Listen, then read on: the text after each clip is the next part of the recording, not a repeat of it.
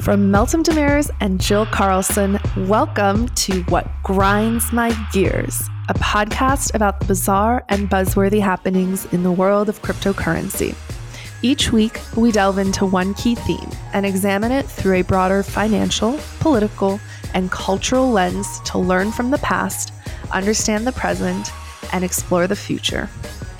All opinions expressed by Meltem, Jill, and podcast guests are solely their own opinions. This podcast is for informational purposes only and should not be relied upon as a basis for investment decisions. Meltem, Jill, and guests may maintain positions in the currencies, assets, and companies discussed in this podcast.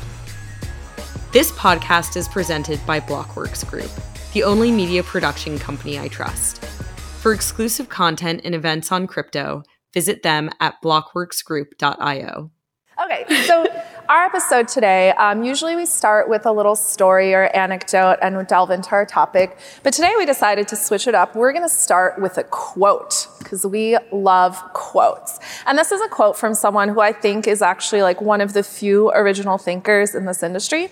Her name's Elaine Ou. One of the few original thinkers. Yeah, girl. Shots fired at the industry. Gosh. It was mostly directed at you. Anyway, Elaine's quote, we've both fixated on it, and it grinds my gears a little bit. Let's talk about it. Do you want to read it? So yeah, Elaine says, financial institutions make people feel safe by hiding risk behind layers of complexity. Bitcoin brings this risk front and center and brags about it on the internet. So why does that grind your gears? There is a deep irony there. And to be fair to Elaine, I think that this might have been true at the time that she wrote it. I'm not exactly sure what year she wrote it in. But if we go back to 2011, 2012, 2013, some of the earlier days of Bitcoin, I think that there might have been truth in this. That in fact, Bitcoin was bringing all of the risk inherent in the financial system front and center and bragging about it on the internet. But if we look at the industry around Bitcoin today, I would argue that there is just as much financial complexity, if not more, than exists in the banking system that we know and hate. We just of the lie legacy about world, it more. Right? We lie to ourselves. So this is what we're going to talk about today is banking Bitcoin. Are we just building the same shit in a different way? So, okay, before we dive into this though, let's just address the question, what the hell even is a bank? Yeah. I know it's something that I need a banking license for. I need to go through all of this regulatory process. If someone asked you to explain a bank, do you think you could explain it? What is a bank? How do you feel about that? I feel like this is the wrong room for that because probably most people in this room have like filed for MTLs at some point and have a good sense of what a bank is. Okay. But let's cover it anyway. Okay, so I want to go back in history. The word bank, I'm going to get nerdy. So the word, drop some etymology on us. Yeah, let me go back to the etymology, which is ironic because you're the history major. This is supposed to be your job, Jill. Yeah. So the word bank or banca is an Italian word that literally means bench. The way that banking started, I mean, banking has existed forever in some way, shape, or form. But banking really became formalized and institutionalized in Venice in the 1500s by merchants who were going on these journeys. If you remember the story of, people sailing to the Brave New World, people traveling the Silk Road, what happened is people needed financing to finance their journeys. And we actually covered this in our episode on mutual funds and ETFs, where we talked about the birth of pooled investment vehicles. But the idea is that when they were financing these journeys, instead of going out and trying to find a nobleman or a wealthy merchant to finance this transaction, they could go to a bank. And the bank would also help them if they were selling something and were getting a lot of cash from it and needed a place to store it. You can't exactly put a pile of gold bars or a pile of cash under your pillow at night. They would deposit it at the bank for safekeeping. And then banks started saying, we have deposits, people giving us assets. We're giving out loans. What if we started taking some of this cash we have and investing with it, earning more yield? And so the practice of modern day banking was born. Today, banks do a lot of different things, but I don't think people really appreciate how big banking is. And what a brilliant business model that is. You make so much fucking money. You give me money, I give it to other people, and I somehow make money off of that. Right? Like, that is a brilliant arbitrage that we take for granted today, that was stumbled upon. I mean, it goes back farther, of course, it goes than Venice, way farther, but that was really the origin, as you say, of modern banking. Banking, by the way, it started with deposits and loans. And if you think about deposits are an asset on a bank balance sheet. If you go to a bank and you give the bank $100, that's $100 of assets that they have, but they also have a liability because at some point you're going to come back and get your $100. The way banks work at their core is they take in deposits from people like you and me or large institutions, and then they lend out money. Now, when they lend out money, they charge people to borrow money. And say they charge you 5% to borrow $100. Your $100 is being loaned out. The bank gets $5 on that 100 every year, and they're going to pay you $1, and they're going to pocket the 4. That's the model at its core. And so what I think is really interesting is banking actually comprises 12% of the global economy. So fully 12% of all economic activity across the world is just people passing money around. So, okay, let's start to unpack this a little bit, though, because we're witnessing right now a phenomenon in which everybody wants to be a bank. And I'm not just talking about in Bitcoin, everyone wants to be their own bank. I'm talking about in the wider world outside of crypto. Everyone wants to be a bank. We see startups moving into this area. We see big sort of no longer startups moving into this area, the likes of Apple issuing their credit card, partnering with Goldman Sachs and Marcus. We see Facebook, of course, exploring all kinds of other payment options that they can get into, not just Libra, but even outside of that. Yeah. Uber is a bank in a lot of ways. They finance a whole financial industry has sprung up around Uber and drivers and vehicles. Something people don't appreciate, Square is actually a bank as well. They do a lot of lending to SMEs and they make a lot of money that way. And then there's also challenger banks as well. Not even just these companies that we sort of know and love more conventionally as technology companies, but banks like Chime and Simple in Europe. We have N26, Monzo. There's this whole rise of challengers to what in a lot of ways to me still feel like not just the dinosaurs, but in a way the merchants who you were talking about in Venice, like all of these old white men and these big institutions. We're seeing a rise of challengers to them, and a big part of what they're fighting for is deposits.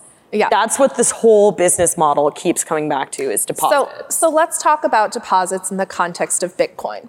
So some of you may have been around town this week. I gave a talk at Blockstack Summit last week where I talked about the red pill versus the blue pill. And a lot of what I talked about with relation to Bitcoin is even though there was this premise that with Bitcoin we could be our own bank and we could own our own assets in self-custody and be self-sovereign, really what we've done is built banks but shoved Bitcoin in them. The most valuable... Wait, what is the red pill and the blue pill? So the red pill is we believe that we're going to escape this world of banking we live in through Bitcoin, that we're going to create a new financial system and it's going to have all these beautiful attributes. But the reality is what we've done as a result of regulation and as a result of business models, because you need to make money, what we've done is build banks. And all of the most profitable companies in our industry are banks. They're in the business of taking your coins and my coins and everyone's coins, locking them up and making money off owning coins. So is the red pill, I recognize that this is happening? Ooh. What, like? The red pill is, I think this is not happening. Ah, I see. So actually we've taken the blue pill. That was my premise. But then I was like, maybe we should take both and it'll be a purple I want the purple pill where I kind of know that it's not happening in actuality, but I'm pretending that it is. But let's talk about this, right? So the biggest narrative unfolding right now, or one of the biggest, is the institutionalization of crypto. I don't really know what that means anymore because I feel like it's gotten so abstracted at this point that it doesn't even make sense anymore. But really what institutional crypto is about, where the attention is custody. People want other people to hold their coins because guess what? We don't want to be responsible. And I've heard you make this point over and over again, the fact that the most valuable companies in crypto are intermediaries, right? And so I don't know about you, but I got into this space because I was excited that we could build this whole alternative to the existing financial system, starting again from scratch. And as Elaine puts it, bringing the risk inherent in the financial system, putting it front and center, making it transparent, making it and allowing people to make choices, and understandable, by the way. and giving people options. Giving people indeed. choices. Yeah. And instead, okay, I have the choice of using Coinbase or BitMEX or whatever it is, whatever the casino du jour is. But in reality, what we've created resembles the old system, only with fewer risk metrics and models, with fewer controls around it, and with no regulation more around opacity. liquidity requirements. That's exactly right. Yeah, and what I think is interesting, so I want to go back to financial industry concepts. So you and I have talked a lot about the financial crisis because it was a defining point for both of our lives. I was just graduating college. You were still in college, I think. Were you in college at that point? Yeah. And so, where were you on October 31st, 2008? I saw you tweet this yesterday. I was in Fondren Library at Rice University watching Bear and Lehman melt down. I was getting job offers rescinded from the investment banks that I had gotten job offers from, and I was thinking, what the fuck am I going to do in 6 months? That's what I was doing. I was like, well, that's been fun. It was great. How about you? Where were you? I was at a Halloween party in my freshman dorm room when the Bitcoin white paper got published. I'm not. Yeah, you still had a few. Yeah, I still had 4 years. Little did I know that then I would graduate and be graduating still into a meltdown of Occupy Wall Street, et cetera. It became very relevant very quickly. But in 2008, basically what we recognized is over time, banks need scale to work. And so what started happening is consolidation. 20 years ago, there were a lot more banks in the US than there are today. Today, the big four banks own about 70% of deposits. So it's really concentrated. And remember, it's a war for deposits. It's a war for deposits. You need capital on your balance sheet. And so what they did after the 2008 financial crisis is they created this new designation for banks called a SIFI. And SIFI stands for Systemically Important Financial Institution. And really what the goal was is every quarter, every bank would report a number of different metrics, including how many deposits they had, how much debt they had, the nature of that debt, the risk of that debt, and a bunch of other stuff. And then they would assign, the government would assign a risk score to each bank. It's just worth double clicking on why that happened, though, right? Which was that banks were failing. Now, the importance of that to society as a whole cannot be understated, which is why this whole notion of a bank, of an institution being too big to fail came about, and which is why the bailouts happened. And we can argue, and we probably will at some point. We're going to talk about bailouts. Whether the bailouts were worthwhile or not. But out of this grew this notion of, okay, if a bank is too big to fail, then we need to be monitoring it closely, and we need to have this idea of a systemically important financial institution. Exactly. And so they started tracking these financial institutions. Today, the largest bank in the United States is JP Morgan Chase. And so they're the systemically most important bank in our economy. I bank with JP Morgan Chase, so I feel that. And a lot of people in this room probably bank with Chase as well. But basically, the idea was there's this massive existential risk when you have just four institutions that hold 3/4 of all retail, commercial, and institutional deposits in the economy. That's a lot of risk concentrated in a very small number of places. Now, let's look at the crypto industry. Let's look at ourselves. Let's hold up the beautiful introspective mirror and see how we're doing. In 2017, in the Ethereum community, a bunch of people put money into a smart contract called the DAO. It was a new innovation, never been seen before, but basically the intent was for it to be an investment firm. And fully 15% of the circulating supply of Ether at that time was put into this smart contract. A lot of risk, a lot of coins in one place, and guess what happened? What happened, Jill? It got hacked. It did not get hacked. I know. The smart contract was used in an unintended way that allowed someone to drain all of the funds from the DAO. So all of a sudden, you have the Ethereum community at this existential crossroads. 15% of everyone's money. Is this where you shill your ETC? No, I'm not. Fuck you, Jill. I apologize. It's not professional. But the ETC... ETC is a sensitive subject for all of us. It's a very sensitive subject. That's another podcast episode. But look, here's what happened. There are a bunch of people who just lost a bunch of money, right? And they're looking around and they're seeing this massive, massive existential threat. So they all got together and they had a vote over the weekend. I remember this. Bailout. And they did a bailout. This is what happens when institutions get too big to fail. Wait, can you guys stop trading? Please stop trading. Does anyone know that joke? No? Look it up. Just look up Vitalik, please stop trading. It's pretty funny. We shouldn't laugh about it. Anyway, point being, a lot of the excitement in the crypto space, not just right now, but going back years, has been around how can we create new financial assets? How can we create new financial models? How can we create new financial structures? And it's just important that we don't start to kid ourselves into believing that these financial structures that we're creating are any less risky or even any more transparent than what existed prior. And this goes not just for exchanges that are the custodians of whatever percentage, majority, vast majority. Fully 20% of coins are in custody today, according to my count. If 20% of coins have been lost, it's closer to 30%, and it's probably much higher than that. And, we can look from there, we can move and look at things like the DAO, things like DeFi. And I understand that we can make the case of, this is more transparent, things are happening on chain, et cetera. Firstly, not everything is happening on chain. Secondly, don't tell me that just because something is happening on chain makes it transparent to the average retail trader, consumer, et cetera, because it's not. The average person does not have the ability to go in and conduct the chain analysis that's necessary to understand what's going on in the system, just like the average person does not have the ability to go into JP Morgan's balance sheet and understand the credit and the counterparty. But wait, hold on. JP Morgan couldn't even go into its own balance sheet and understand their credit risk. That's a separate issue. That's a new low. That is a new low. Indeed. Let's just be clear on that. And I think the same thing is happening here. I think we would love to believe that we're shorting the banks and going long Bitcoin, but we're going long banking with Bitcoin.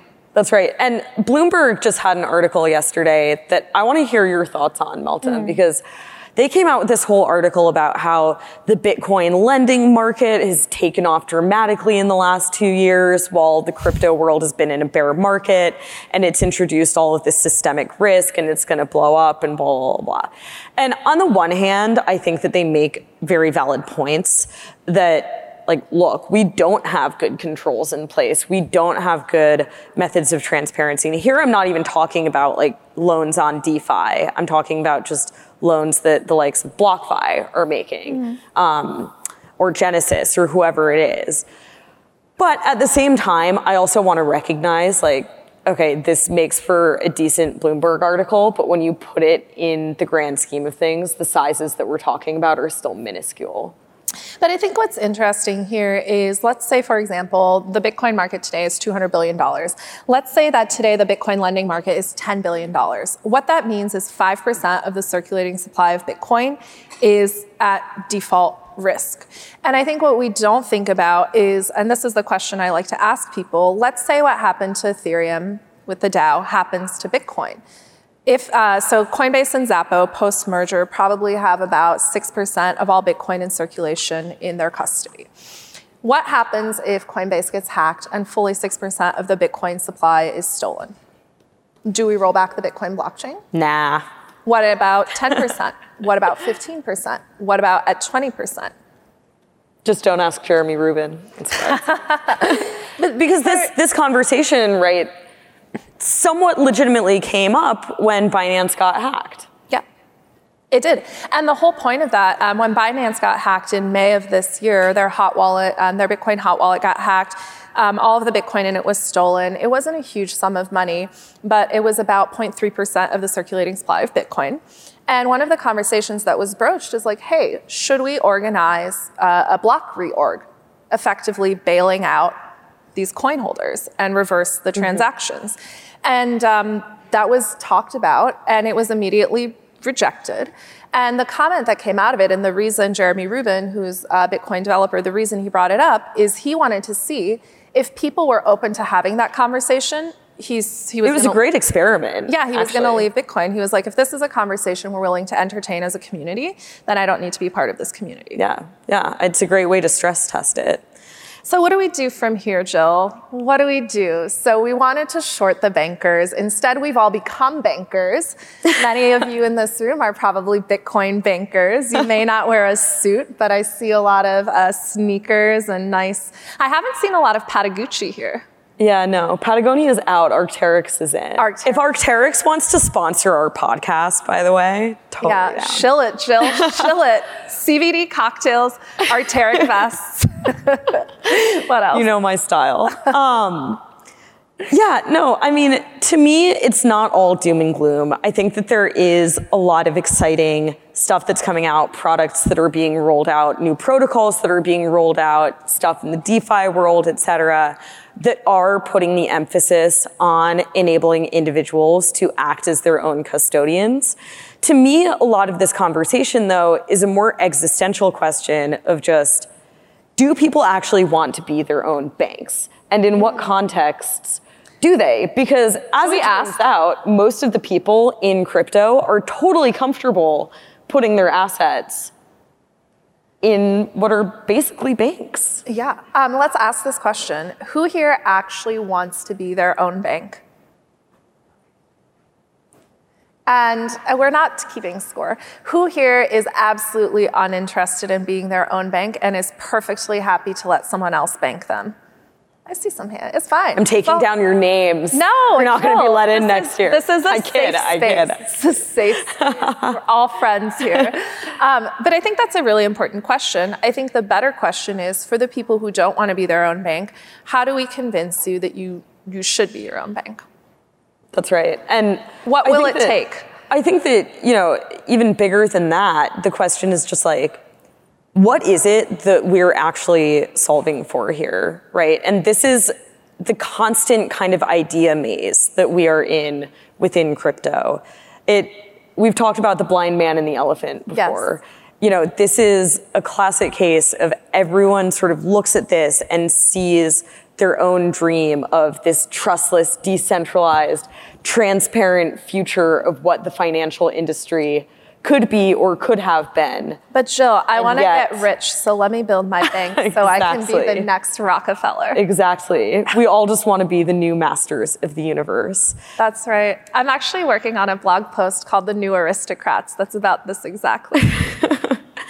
I mean, for me though, one of the beautiful things about being in this space is that it allows us to nerd out on things like banking deposits and rehypothecation and systemic risk. All of these things that, frankly, even when I worked on Wall Street, nobody talked about this stuff. Nobody cared. Nobody cared. In fact, it was the unsexy thing to talk about. If you were talking about it, you weren't enough of a BSD, you weren't enough of a master of the universe. Yeah. You were a loser. Yeah. Loser. You were in middle office.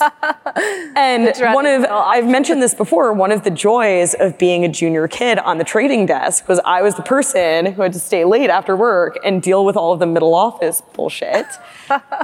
But through doing that, I came to have this understanding of how messed up the existing financial system is.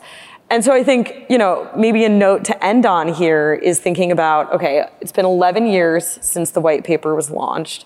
You and I have talked a lot about the context in which Satoshi launched Bitcoin. Yeah. And it's no coincidence that it was the first time in decades that people were really scrutinizing the financial system. And I think that it's just important. I think maybe the takeaway of this little gear grinding that we've been doing is that we need to be not only scrutinizing the old school financial system, but also bring that scrutiny to the new one that we're building.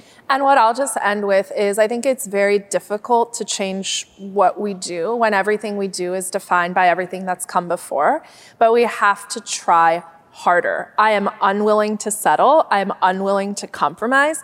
And I think we have to continually ask ourselves, why are we doing this? Because if it's just to create a new asset that we're going to treat just like every other asset, then we should give up now.